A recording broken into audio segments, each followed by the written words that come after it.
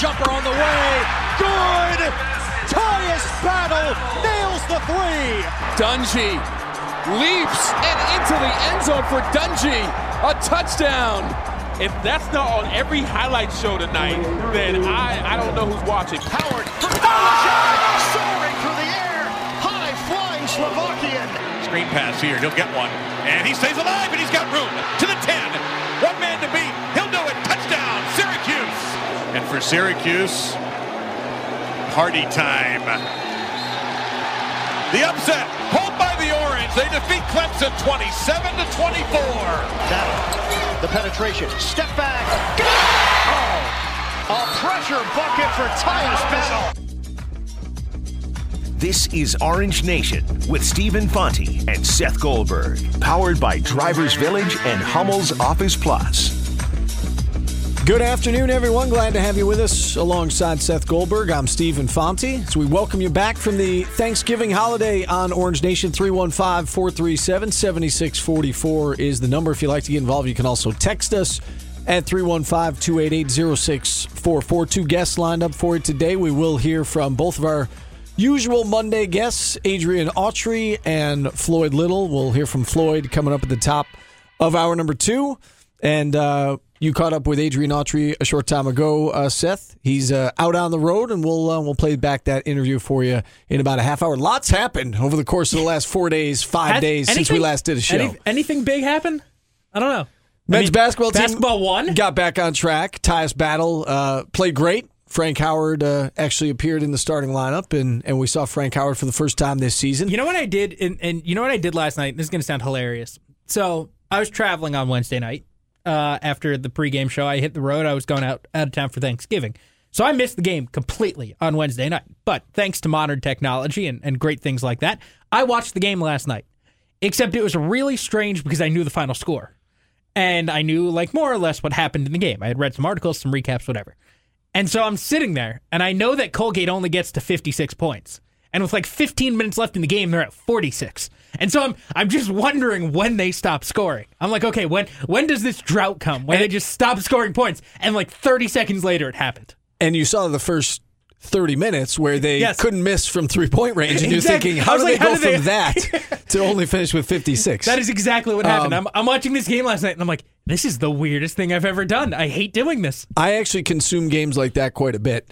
And I'll be honest with you, Wednesday night when Syracuse was playing Colgate, I watched the first half live, but I was working on some other things. You know, I had the chance to sit down with Tim Green last week, and so I was working on that interview. And so it's a close game at half. I watched the second half back, basically recorded it and then watched it back that night before I went on the newscast. And I was the same thing. I saw the final score. I knew what the final score was. And I'm thinking, how in the world do they get to that final score? How is this a 21-point game? At one point, it's like, I don't know, 49-46. And I'm like, all right, Syracuse scores 30 more points here and Colgate scores 10. I was like, how does this happen? And Tyus Battle looked great. He scored 22 points, and he did it on 10 shots. That is efficient. 8 for 10 from the field. He got back to his normal position. We'll talk some basketball as the show moves along. The women's team, as Tommy just mentioned, with 3 big wins down in Cancun, but none bigger than the last one as they beat DePaul in overtime at the buzzer on a layup by Tiana Mangakahia. And they have just one loss on the year. They've got a couple of wins over ranked opponents already. That one loss, by a bucket at Oregon. They are going to climb in the national rankings when the new polls come out. Presumably, they're going to be in the top 15. So the women are off to a great start as well. Yeah, they're doing all right. They're doing all right. That game on Saturday was fun. I was here in studio. I was listening. I was watching the football game. There was a lot going on. It was a lot of fun, though, to hear Brian Higgins at the end of that game as they went into overtime.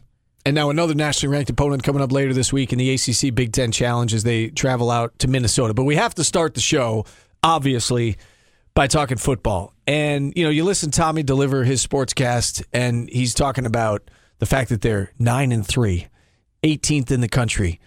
Can we all just kind of take a deep breath and reflect on that for a minute? Ranked 5 weeks in a row.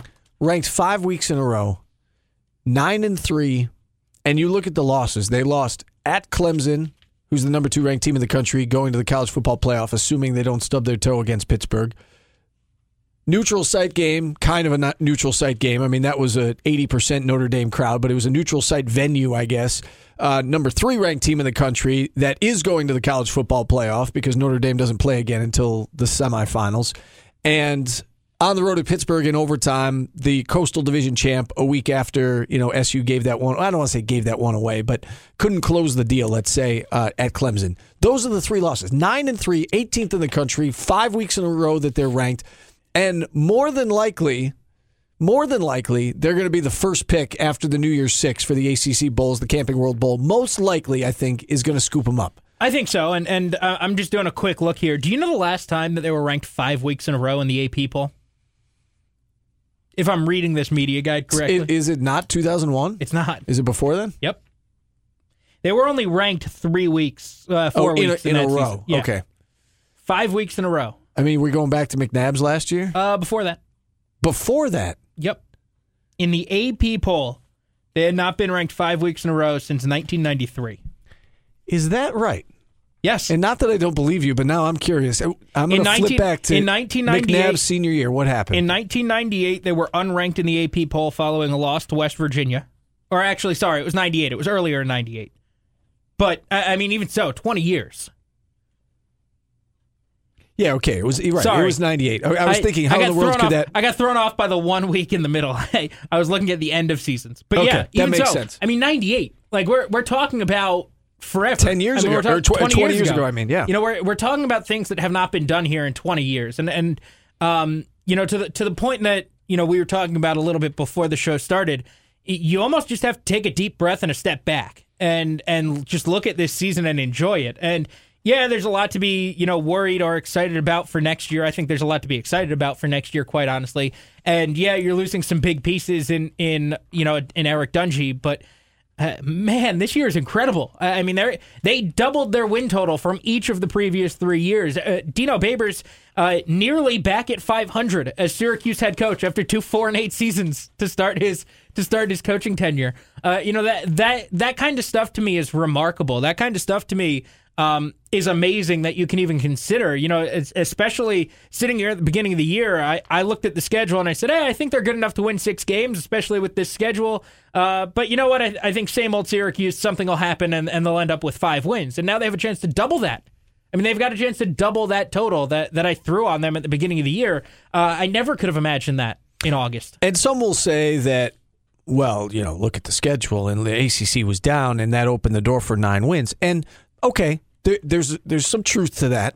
But at the same token, you can only play the games that are on your schedule and the teams that are on your schedule, and you got to go out and beat them, right?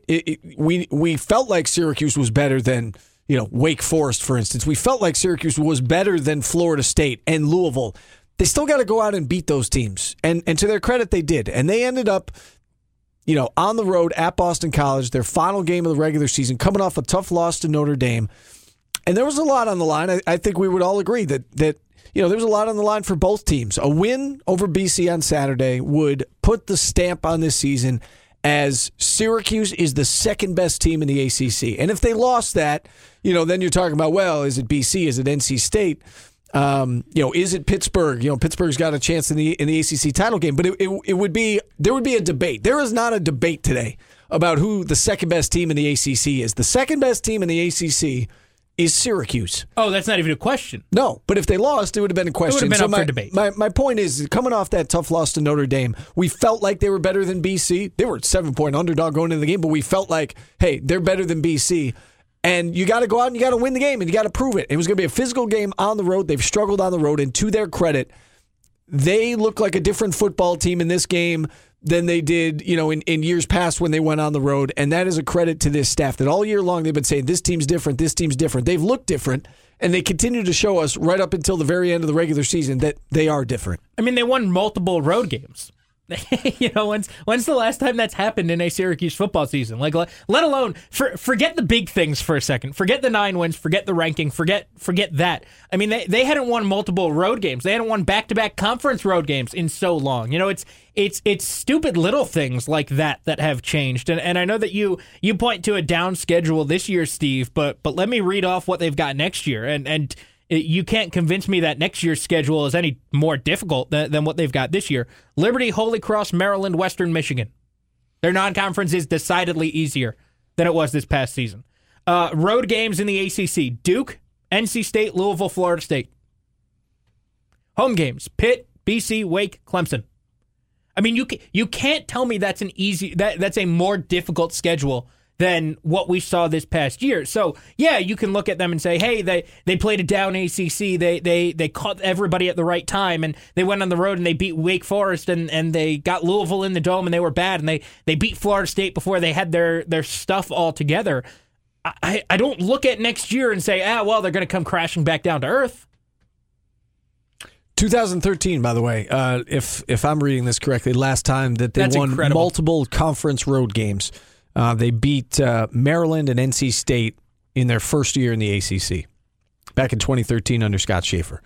So you're right. Forget the big things. The little things are impressive as well. And, we can't talk about that football game without bringing up the performance by Eric Dungey and what he did. And whenever they release the ACC Players of the Week, should be coming in the next hour. Eric Dungey, can we agree, will be the quarterback of the week? Should be. 6 touchdowns, he had 3 through the air, 372. He had 3 touchdowns on the ground. And this from a kid that we didn't even know if he was going to be able to play. I want to point out 2 things. One, the absurdity of this sentence that I recorded for the Orange Press that we hear in breaks. Dungey joins college and pro football Hall of Famer Jim Brown and former quarterback Zach Mahoney as the only 3 players to score 6 touchdowns in a game. Just the absurdity of that statement, first and foremost. But also, I find Eric Dungey's 2 best performances this year really interesting. Don't you? Because his 2 best performances by far, like a landslide, are the NC State game and this Boston College game. And they are totally in common here, but it feels similar. What happened in the lead-up during the week? There were so many questions surrounding him and his position during the week, and one was performance-based, one was injury-based, but he came out in both instances and just told everybody to shut up. Right? That's exactly what he did. He came out against NC State and said, oh, you don't think I can throw the ball? How about this? Here's 400-something yards of offense and a 51-point performance in the Dome. Oh, you don't think I'm healthy enough to play? I'm going to truck stick a guy at the goal line, and I'm going to run over you, and I'm going to score 6 touchdowns. And I'm going to run the ball 18 times. Right. These 2 performances, to me, felt like really big statements. Now, how do you get that on a week-to-week basis? I don't know. But he had questions surrounding him in the 2 weeks leading up to those games. And the fact that he answered that way again on Saturday, I was really impressed. The kid's a winner. Like he is. He's a winner. And I know that after he played poorly against North Carolina and Tommy DeVito came in and saved the day, we had that show, really an entire week of shows that people were saying it's time for DeVito, and it's great that Dungey got us to this point, but it's time to hand things over and look to the future. And the kid is just a winner. Like he ignores all that. He ignores all the noise. He lets it fuel him. And as you said, he plays football when the chips are down and when he has to. And, if they could go back and play this season over, and if Tommy DeVito's the starter, listen, I think Tommy DeVito's going to have a great career here. I think he's got a bright future. I can't wait to see what he does in the next 3 years. But is this team winning 9 games if Tommy DeVito's the starter for all 12? I don't know. I have no idea. I don't know. Shoulder shrug. My guess is they're not winning more than that. They maxed out with Eric Dungey as the starting quarterback. The kid is a winner, and he should absolutely be commended for what he's done for 4 years and the beating he's took for 4 years, but really needs to be commended for what he and these seniors, helped this program do in his final year. Yeah, on that note, Dino Babers has said for a while, a couple years, like this senior class is going to be remembered. And I think he said it after the Clemson game last year. I want to say that he said it about the seniors at the time, but it felt really appropriate leading into this year. Like it felt like it was kind of culminating and pushing towards this point where he was like, no, this is the year. Like this is the class. This is the group that's going to be remembered. And obviously Eric Dungey is going to be at the forefront of that. And Eric Dungey is going to be the guy who is remembered the most out of this group. But this group, the fact that they are able to get back and not just squeak into a bowl game at 6-6, not just find their way to the postseason, not beat Boston College on a last play the way that they did the last time they went to a bowl game. They powered through the end of the year and they finished ranked. I can't help myself but agree with what Dino Babers said. This senior class, led of course by Dungey, is going to be remembered for a while. And if this is the start and not just the blip, if this is the start of sustained success, you're going to always look back at this year and this team and this group of players and say, well, they weathered the storm. They played for multiple coaches, multiple coordinators, multiple systems, whatever it may be, and they came out on the other end and they kickstarted something.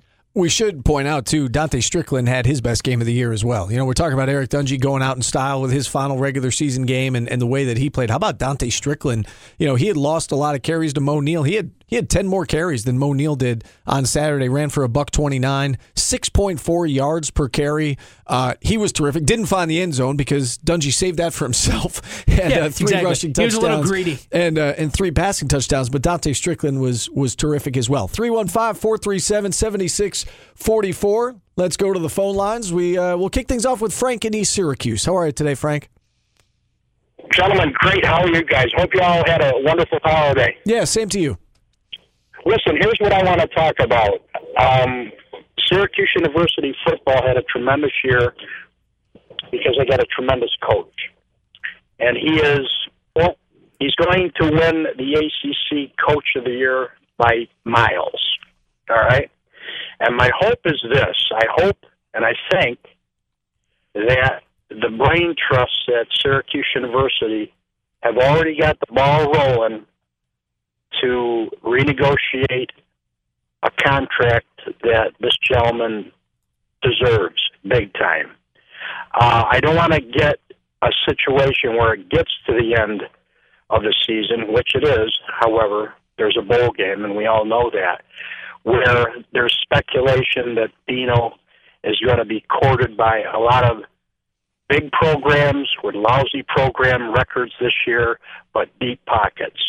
I think that, in my view, they've already started that process, and that's my hope. And I hope that before the bowl game even happens, before it's even announced, that might be a little optimistic, but I hope that Dino Babers has a new contract in hand with a substantial raise, because he loves, I think, in my mind, and I don't know everything, but I think he likes the CNY. I think he likes the fans. I think he likes the passion. I think he likes John Wildhack, and I think he likes the administration of Syracuse University. But you guys know as well as I do, if somebody comes to court you and they got deep pockets, you kind of lose a little bit of your lust. But I don't know about Dino. I think that he's a guy, I believe he's 56 years old now. Maybe I'm wrong.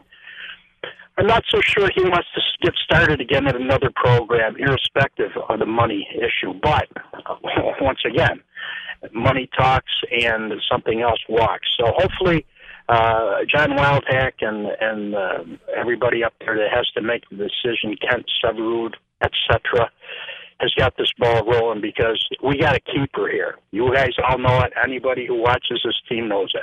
We got to keep him here for the long haul. All right, appreciate you checking in, Frank. Yeah, a lot to get to there. Can I say first and foremost, this is going to sound naive. I'm not worried about him leaving. Now that USC is off the board, I'm not worried about it. You're not worried that he's leaving? Nope. Not this year. Now that USC is off the board, I'm not concerned. I thought that was the only one.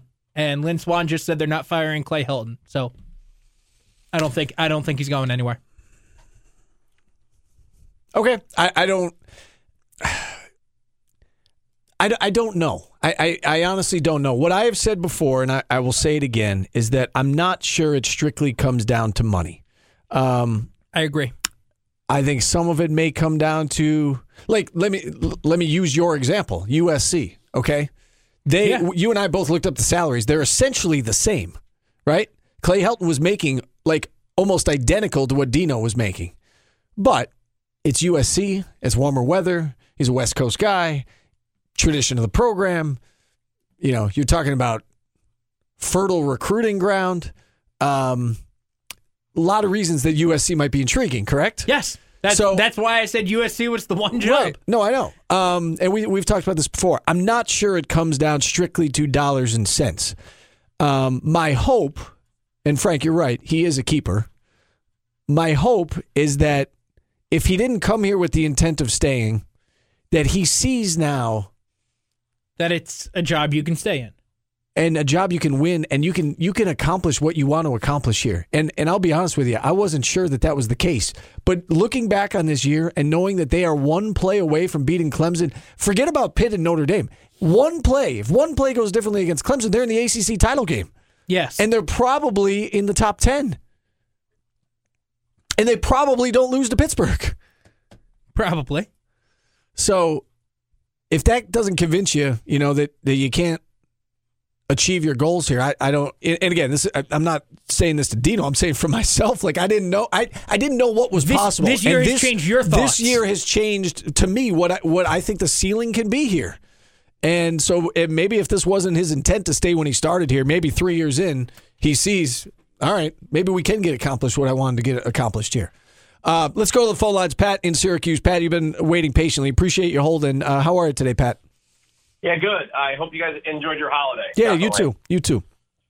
So just real quick, I know you guys are up against a break here, but, it's interesting because I was at the game, and I'm going to tell you what I was saying was the difference between the first 25 minutes and the last 15, and what actually frustrated me more than anything, because I kind of picked up on it early, and people in the bleachers, we were kind of talking about it.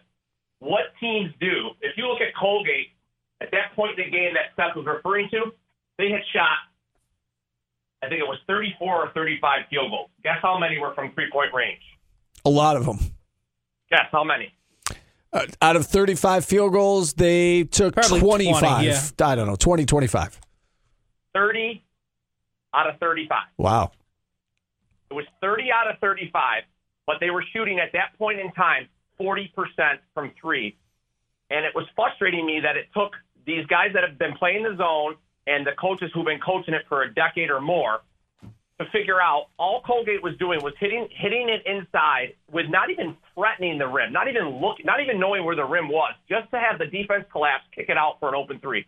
It happened like 14 times. And I got to be honest with you, at this level, if we were playing a good team, we would have got beat by 30 points. I mean, that was a horrendous 25 minutes and a horrendous job by all involved. And I've never been so obvious of what was going on here in front of me and why nothing was done about it. And I just don't get it. I don't get how it takes 14, 16, 19 offensive trips down for Colgate to figure out what they're doing and what we're going to do about it. And I just think I'm very worried about this team for a lot of reasons. The talent is off the charts, but if you look at basketball, and you guys both will agree with this, in college, in high school, in the NBA, it is becoming more and more positionless basketball. And this program with the zone that I love and I defend is actually going to hurt us with this evolution, because there are times on the floor last year where we were lucky to have 2 or 3 options that would even think about shooting, which makes it easy to defend. And now this year, I'm going to say this all year, and you guys are going to get sick of hearing it. Our 4 best players need to be on the floor more together. And that's Hughes, and that's Jalen Carey, Frank Howard, and Tyus Battle. The reason I do not put O'Shea Brissett in one of those positions, even though he probably has the highest ceiling of any of those guys, is because he can't make a play for someone else. Those 4 guys on the floor right there can make a play for themselves, and they can make a play for somebody else. And that is also the biggest antidote to how a team can beat the zone. It's never an inside guy, and it's never just shooting. You got to have 3 guys on the floor that can make a play. And I'll be interested to see if it takes 3 months like it did 2 years ago to get the right lineup on the floor so that we're not on the bubble. Because I got news for you. If we lose to Buffalo and Ohio State, we're on the bubble, and that's the last thing that I want to see. All right, Pat. Appreciate checking in. I will say this about Pat's call, Seth. I'm a little surprised defensively the start that this team's gotten off to. Now, I know that Frank Howard wasn't there until the Colgate game, but when you give up 80 and 83 points respectively down in New York, it's it's about more than just one player. I thought they would be better defensively. Now, that's not to say that they won't improve. We saw the way that zone was working at the end of last year's season, and some of that is, opponents that hadn't seen it before, but Oregon hadn't gone up against it before. I mean, UConn had seen it up close and personal, but Oregon hadn't.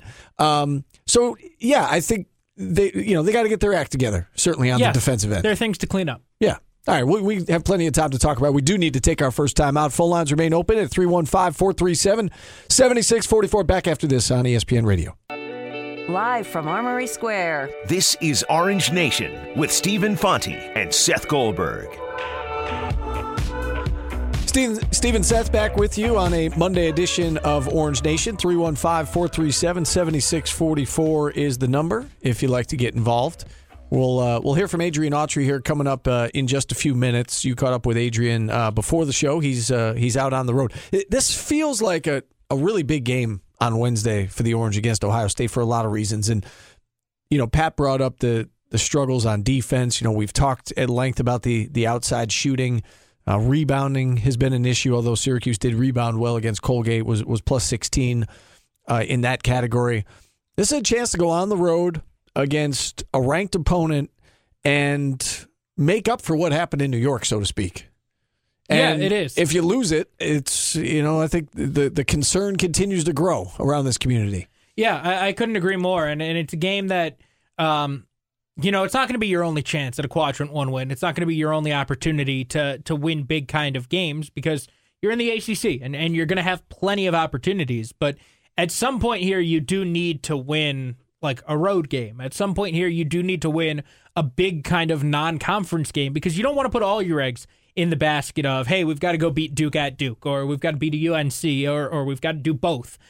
You want to be able to give yourself some options. And if you can give yourself some options by beating an Ohio State, by beating Buffalo here in the Dome, that gives you some wiggle room. And I think that's really important. If you had to rank the biggest quote-unquote non-conference games, I think Oregon would be at the top. Connecticut's not second or third, right? I mean, no. Certainly Buffalo, Georgetown, St. Bonaventure. But the reason you look at the UConn game is because it was supposed to be an easy chance at a win that wasn't in your building. That's my point, though. That wasn't supposed to be one of the tough ones. That was supposed to be one of the ones that you were putting in your win column. That's my point, is that Ohio State, you feel like it could make up for the fact you lost to Oregon, but that Connecticut one still kind of like lingering as that was maybe, I don't know, your fifth toughest. Like if we were going to rank them, it's certainly not second or third. It's probably more like fifth or sixth. Oregon, Ohio State, Buffalo, Bonaventure, Georgetown, then Connecticut. Maybe Georgetown and UConn are on the same level. That's what I was going to say. Yeah. Georgetown, that's UConn what I said, are maybe like fifth or sixth. A slash. In any event, you have a chance to, make up for that loss to Oregon, I think, on Wednesday, and it feels like a really big game for a lot of reasons. Let's get a quick phone call in here before we get to Adrian Autry. Scooter in Jamesville up next on the show. Hey, Scooter. Hey, I couldn't have it's a better sports week. I wanted to. First, Gonzaga beats Duke. Then, of course, Syracuse beats Boston College. Boise beats Utah State. They're in the conference title game. Throw in the Washington and Purdue wins. Yeah, it couldn't have been a better week for me as far as the teams I root for. A couple things. First of all, I wonder, are you doing Floyd Little's interview live or is it tape? We'll talk to him live here at 1 o'clock. Could you ask me? Could you ask a question for me? I grew up watching them, and they had back in the '60s. They had this thing called the tearaway jerseys. And I don't know if you ever seen movies of him. He actually half the time only had shoulder pads on. There was a myth that basically they actually started banning the tearaway jerseys because of Floyd Little. No, I don't think he can get his hands on them, so he was wearing the tearaway jerseys, and they kept going through about 4 or 5 jerseys a game. And they actually the college football actually banned tearaway jerseys because of Floyd Little. I just wondered, can I ask him if that's actually the truth? Okay. Or is actually rumor? All right, we'll get to it. A couple things. I told you I thought the cycle had a good shot of 9 wins, so I'm not really surprised what the 9 wins. Next year, Seth, they're going to have to break sort of like a thing that's happened. And I don't know if it's just coincidence or not, but Syracuse only won 1 grass game in the last 5 or 6 years, and they played three opponents on grass next year. I know that's the reason why they have troubles with Pittsburgh every year or what, but they just seem to look like they're a little slower. I don't know if it was me, but it looks like they're back to their quickness against Boston College compared to Notre Dame. So be interested to see next year for the road games if that pattern shows up. But like I said, I'm not surprised, and I agree. I don't think Coach Babers is going anywhere. I thought and Seth, I'm thinking the same way you are. All the sexy jobs were last year. Timing's everything. And when the USC, if they're not going to go there, I don't know where he goes. I can't believe he wants to go to Maryland or Colorado. I don't even know what else is open out there. Yeah, and that's something we'll certainly have to keep our eye on. And as the season comes to an end and other jobs open, there's always a domino effect and a trickle down. The fact that USC is not open, Urban Meyer could leave. Right. Lincoln Riley could get an NFL job. Correct. There are a couple, right? But There are a few, and then the trickle down effect occurs. But listen, we're up against the clock. We do need to take a timeout. I will say this: the speed is back. They looked faster on Saturday. They're also physical, and we've talked about this throughout the year that they can win a physical game. And I thought they won a physical game on Saturday. We'll hear from Adrian Autry on the other side. We'll be right back.